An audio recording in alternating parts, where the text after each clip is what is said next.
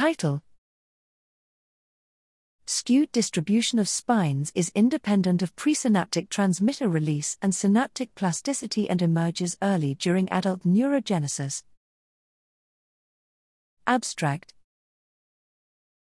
Dendritic spines are crucial for excitatory synaptic transmission as the size of a spine head correlates with the strength of its synapse. The distribution of spine head sizes follows a log-normal-like distribution with more small spines than large ones. We analyzed the impact of synaptic activity and plasticity on the spine size distribution in adult-born hippocampal granule cells from rats with induced homo- and heterosynaptic long-term plasticity in vivo and CA1 pyramidal cells from Monk13-1 Monk13-2 knockout mice with completely blocked synaptic transmission. Neither induction of extrinsic synaptic plasticity nor the blockage of presynaptic activity degrades the log-normal-like distribution but changes its mean, variance and skewness. The skewed distribution develops early in the life of the neuron.